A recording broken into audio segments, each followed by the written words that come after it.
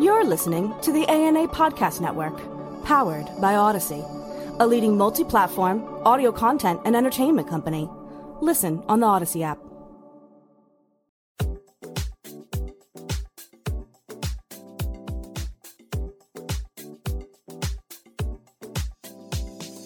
Welcome to a special episode of the ANA Champions of Growth podcast. I'm Matthew Schwartz.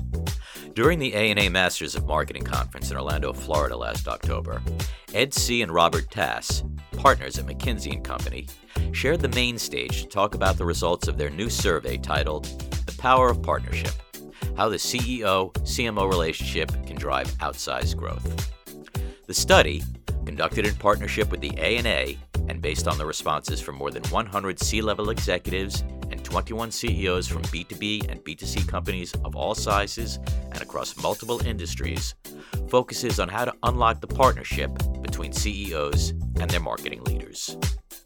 The relationship between CEOs and CMOs has seldom been a beacon of corporate synergy, but it seems to be getting worse, as upper management ratchets up the pressure on chief marketers to monetize their activities and play a more integral role throughout their organization. Tass and C insist that it's high time that CEOs change the remit for CMOs altogether in order to generate much better marketing outcomes and for CMOs to be held more accountable. I spoke with the duo shortly before they presented at the conference. The CEO-CMO relationship. Can you give me the overall in the sense of, is this relationship broken? It's certainly strained in many companies. There's a natural or unnatural point in time. We just went through COVID. We went through a rapid digitization. And the idea of driving growth and reestablishing that, the CEO and CMO have a major opportunity to get back on track. How did we get here? What's been festering or ignored when it comes to the CMO-CEO dynamic? Can we give a brief look back so CMOs and CEOs are smarter moving forward? There's been a level of complexity in modern marketing. CEOs understand classic advertising without a doubt. They believe they understand what modern marketing can do. When we talk to the CMOs, their comment was that doesn't really line up with what they think. They don't believe the CEO knows what a modern marketer can do or the cost required to do it. And that disconnect, I think, has led to some of the tension. It's also leading to some of the opportunities. And that's something that needs to come together. All the items that Robert cited has strained the relationship or maybe diminished the relationship. CMOs are still important, but they've frequently moved from sitting at the overall strategy table to driving just advertising, to driving just branding. And when I say just, it's not that those are unimportant, but they're not sitting on the execco of many companies any longer. There's also a gap in how they talk about marketing activities tying to business outcomes. CEOs are focused on revenue, margin, very clear. And CMOs, I think only a third of the time, have that same metric.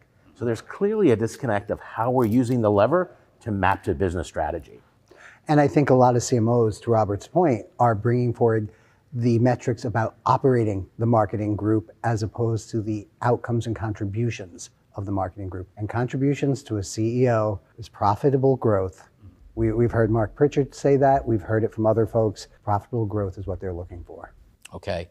And talk to, in the context of the opportunities for CMOs right now in this marketplace, talk to the three major disconnects found in the study between CEOs and CMOs and how to remedy those gaps from a best practices perspective. The first disconnect is really about understanding what marketing needs to do, the remit of marketing. When we got behind this, the conversations between CEOs and CMOs rarely are about what's the job of marketing, what's the expectation. It's about a quarterly report, general items like that, but not really a remit of what can you do and what can you deliver. Really right off the bat, this piece of work was actually geared towards the CEO. Yes. We want them to lean forward. They need to understand that they have an amazing lever at their hands to drive their growth strategy, and that their marketing CMO function is one of the best levers to do that, to own the customer, to deliver on that at scale is an opportunity that the CEOs candidly need to re-engage in. And a quick follow-up, is that to suggest that the dysfunction between CEOs and CMOs is stemming from more CEOs than CMOs? Couples therapy, my friend, couples therapy. The issue is between the two, without a doubt. I don't think it originates with one or the other. And the CEO, because they are the accountable party, really, they're the ones who have to lean in on the unlocks, but the CMO has to participate as well. I don't think it matters who's... True. There's no fault here. The issue is how do we make it better? And listen, if we look back, like you said, there's been a lot of evolution in the whole world of marketing and customer digitization, the chief digital officer or the chief growth officer. We've created all these functions. In some cases, they're good ideas. They needed to be catalysts of changing companies. But what we saw from the research is that companies that had one leader, one organizing integrator of the customer at that CEO table did better. They performed better than their peers. And that's the unlock of success. We're telling the CEO, go find your person to be your integrator to drive that growth strategy. Has in toto, has the proliferation of C-level titles in the last several years been a help or a hindrance to CMOs in general? So again, help or hindrance, I think what it's caused is diffusion. And what's happening now with such a level of diffusion, all these jobs got bigger, they really did. But what needs to happen is that integrator, and that's been the missing piece.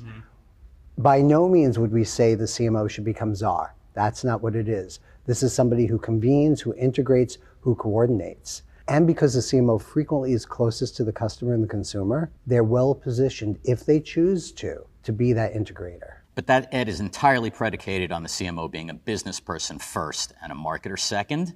Absolutely. You have to earn the right to be able to do that. And if you're going to sit and convene your peers, you have to speak their language. You've got to sit at the table and you've got to be relevant to the table. How does, in best practices, upper management redefine the remit for CMOs from a practical perspective? What's involved here in the day-to-day? And that's not blue sky thinking. It starts with a partnership between the two to define what the business strategy is and understand the levers that can help execute that strategy. We saw from leading companies, Fortune 50 company CMOs, who take their C-suite, not even they're just CEOs, but their C-suite to Silicon Valley to get immersed in best practice technology, to meet leading companies who are doing this well, so that it's not a journey the CMO's on by themselves, it's a journey that the executive team's on to match to strategy. But it's not necessarily a kumbaya moment. It's more so the CEO with the CMO establishing hard metrics, tangible execution, outcomes. Absolutely, but there's a third party in here that's absolutely important. No CEO trusts numbers unless their CFO trusts the numbers. Okay. And that is one of the most important pieces here, is the CFO and CMO need to speak the same language, need to trust each other, need to be tight partners on this, just as the CFO is for every other business function. When a financial report is filed and signed, the CFO and the CEO are the two doing that. I just want to make sure that we clarify this, because I think we get this question a lot. The number one point is that the CEO wants to understand how marketing activities tie to business outcomes. It's got to be clear. It's got to be proven. It's got to be validated. I understand that there's a lot of metrics and a lot of different KPIs in marketing, and those are great. Marketers should have them to do the job of marketing effectiveness. That's different than marketing impact driving the business. CMOs that do this well, we see it from great leaders who can go talk to the business, the board, about how their activities are driving those business outcomes. Exactly. Some of the most successful relationships that we saw, the CMO is not showing the advertisements. They're not showing the creative. They show first and foremost the number of units that they delivered, the profit they delivered behind them, and the forecast of what they'll deliver next. Bigger onus on the CMO to educate and engage the CFO, but with stick to it with this. Not just two ships passing in the night, just not like, oh, let's get together once a month. Absolutely. And again, I think I would say the CEO has the onus as the leader to be and bring the CMO marketing function to that table to drive that agenda. Stay with us. There's more to come. And now for a short break. For a new CMO, the pressure to deliver results is on from the get-go.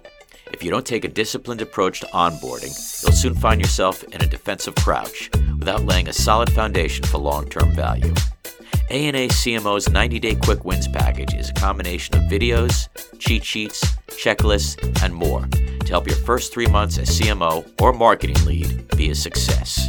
To learn more, go to www.ana.net/first90days. Welcome back. I'm speaking with Ed C. and Robert Tass, each of whom is a partner at McKinsey & Company, about their new report titled How the CEO-CMO Relationship Can Drive Outsize Growth. Fellas, how do CEOs rethink a seat at the table for CMOs so the marketer has more opportunity to demonstrate his or her value? It starts with the CEO understanding that they need an orchestrator, an integrator of the customer at his or her table. It's foundational in today's complex world, and this is not a B2C or B2B. The world is just different today in the channels that we operate and where and how our customers interact with our companies.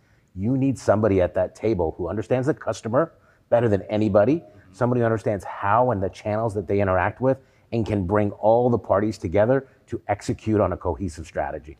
Is that to suggest that CMOs, vis-a-vis their relationships with both the CEO and the CFO, have to be a lot more discriminating when it comes to channels, when it comes to which metrics to choose? I mean, in the sense that the CMO is getting overwhelmed, and that's bringing an unwieldiness to the whole function. Listen, you hear a lot about this, that the CMOs are the first people to have their budgets cut. They're being pressured to do more with less constantly, and I totally get it, having been a CMO. I think what we're saying is that if the marketing function is able to connect those marketing activities to business outcomes, that CFO that Ed talked about is going to be the biggest advocate for more money, for more impact, because it's going to be a trusted relationship that everybody buys into to be able to execute that at scale. Exactly. The moment you can go in there and really say, as a CMO, here's what I did, here's what I'm doing, and here's what you can expect in ways that they believe and that have been proven, the discussion changes. You are not a cost center, you're a business driver. And if you're a business driver to positive ROI, why not spend more? And we see companies that are doing this right. They have a framework that the CEO, CFO have bought into, where X dollars are for testing and learning. X dollars are for scaling tests, and X dollars are for business as usual programs at scale. And it's very clear how the money's being spent and how it's being executed, but it ties to those business outcomes, and everybody's aligned on how that lever is moving. Is that the vacuum at a lot of companies where they don't have that list, they don't have that menu, as it were? The companies that do it well are very clear in their methodology and their framework approach to how they run their investment thesis. Hyper clear, hyper communication between the CMO and the C-suite? Those CMOs are not scared to walk into the boardroom and go, I need another X dollars, can you please maybe help? It's clear. I need lever because you want that growth, I need to do this. And one of the best quotes we heard was a CMO saying, the world changed when she was part of the overall strategic discussion in annual planning. She went in and said, I don't need this extra money, and offered it up because she saw the other needs. If you're part of a business driving team, there's times you have budget that can be better redirected. If you're a confident CMO with CFO backing, you'll offer something else, something up when it makes sense. Is it time to redefine or reprioritize KPIs? I mean, in terms of measurement, this 800-pound gorilla that's always in the room for marketers, is that a really core component of redefining this relationship in terms of prioritizing the KPIs and marketing metrics? And I feel this is lacking at a lot of companies, integrating finance into that conversation. We have this fascination with marketing KPIs, and there's obviously a lot of them. And I'm going to say this prescriptively, that marketers need KPIs across channels, across campaigns, to do the job, to look at marketing effectiveness. The business needs a mechanism to take marketing activities and tie them to the business outcomes that map to their strategies. And that needs to be extremely clear. There can't be any break in that. You need to make sure that you understand how you're driving acquisition, cross-sell, retention, whatever those metrics are, and that you can demonstrate with your activities how that's happening. How you manage the budget and the programs and all those things require a set of KPIs that marketers have tons of, and they should still have those. but the business leaders need to see that connection. Your operating metrics as a CMO are yours to own, yours to manage. That's how you manage your agencies. It's how you manage your teams. It's how you manage to produce the results. The KPIs on the results need to be agreed to and need to be trusted. And a lot of the marketers have relied on all those long list of KPIs to show activities versus focusing on the outcomes those activities drive. And I think that's the switch that we need. Is that really at the core here, that marketers have to reconfigure? Reverse engineer? Is it more reverse engineering for CMOs because they've been so focused on the media impressions rather than the outcomes? I'm going to again flip it. The CEO needs to have clarity on what his or her marketing activities are doing to drive and meet their strategy. If they don't have that, they can't just push it off to the side. They need to align with their marketing partner to make that crystal clear. And then listen, you need to hold your CMO accountable to driving those outcomes, but you're not there to check click-through rates and impressions and all kinds of stuff. That's not what CEOs care about. In terms of a lot of CMOs out there still being somewhat afflicted with vanity metrics and not crossing over to the metrics that the CFO cares about, if I'm to understand you correctly? We need to make that translation layer for the CEO and the C-suite. Those other metrics, again, are valuable guide rails to the business decisions that a CMO has to make. But you've got to be clear on what your CEO cares about. We had a great quote from one of our great interviews where the CMO said, "My metrics are the Wall Street metrics that my CEO has." That tells you what the scorecard is. And there's not a lot of mystery in that. And that's what she reports every quarter to the CFO and to the board. She's managing those other metrics every day. And with that mindset, regardless of the company, just in terms of bringing that to the table, therefore the CEO and the CFO doesn't have to sweat bullets every time they're engaging the CMO. If you think about it this way, marketing isn't just a necessary evil. It's not a sideline. It's not just a cost center. It's contributing to growth. The discussion changes. So if the CEO can change his or her ways and the CMO can change his or her ways, there's going to be money on the table. 100%. And as we start to wrap up, I wanted to get you to elaborate on the C-level appointment for a growth role. Now, is this someone to work in unison with the CMO and as a conduit to the rest of the C-suite, or is this just the CMO role in and of itself? Our hypothesis and belief, and it's also based upon where we see the CMO sitting in that sort of a role, that they can be and perhaps should be. But again, it's going to depend on the particular makeup of that company. But somebody needs to be in that convener role, that integrator role, that orchestrator role. And if the CEO sets the tone, is it incumbent upon the CFO to provide that support to the CMO in terms of building a better mousetrap? In the sense that not putting entirely, okay, we're more clear on what we want, go do it. As opposed to the CFO, hey, how's it going? What do you need? What's happening here? The CEO drives the culture and how marketing in this case is viewed and valued in the company, and that the seat and support that they give that marketing function is critical. The CFO and the other C-suite all have to embrace each other to help each other. None of this can operate in a vacuum. The IT guy, the HR, the manufacturing, the distribution, we all need to work together to deliver on the outcomes that we have our strategy to. So they need to be clear. You can't have people disconnected from any of those strategies. And I know easier said than done, but leave the egos at the door in order for any of this to work? Yes. It's a management team, and that really needs to be there. One of the big things I do think with the CFO relationship is the CFO is always, regardless of who he or she's talking to, they're going to support, they're going to challenge, they're going to audit. That's their job. If you're comfortable in your own metric set, that's not a problem. I think the last thing I'll say is that it's also a belief. The CEOs have to lean in here to really figure out where the unlock is with their marketing partners. Some of them may have have a view or perception of what marketing was. Marketing today is very broad, from digital to social to content to data. I could go on and on. CEOs need to say there's a lever here that best-in-class companies are using, and they're growing substantially more when they do this right than I could be. Exactly. Does it help if the CEO and CFO, for that matter, have a mentality that in this day and age, every company is a media company, and we need to provide the resources to the marketer to behave that way? I might twist that a little bit or add to it. every company is a customer company.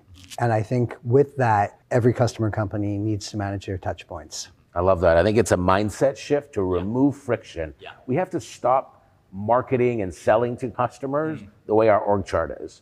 We need to understand and embrace the tools that we all have now, these amazing devices in our pockets.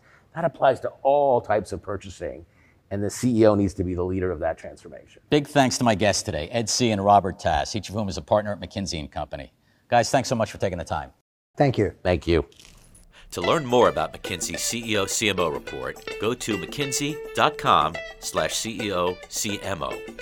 To register for the ANA Masters of Marketing Conference in 2024, go to www.ana.net/masters. Be sure to tune in next time for additional coverage for the Masters of Marketing Conference, when I'll be joined by Anne-Marie Kerwin, America's editor at marketing research firm Work, who will unpack a recent study focusing on how marketers bolster creative effectiveness. If you would like to recommend a guest or topic for a future episode, please email me at mschwartz@ana.net. And be sure to subscribe to Champions of Growth wherever you listen to podcasts. That's all for now. I'm Matthew Schwartz. Thanks for listening. This has been a presentation of the ANA Podcast Network, powered by Odyssey.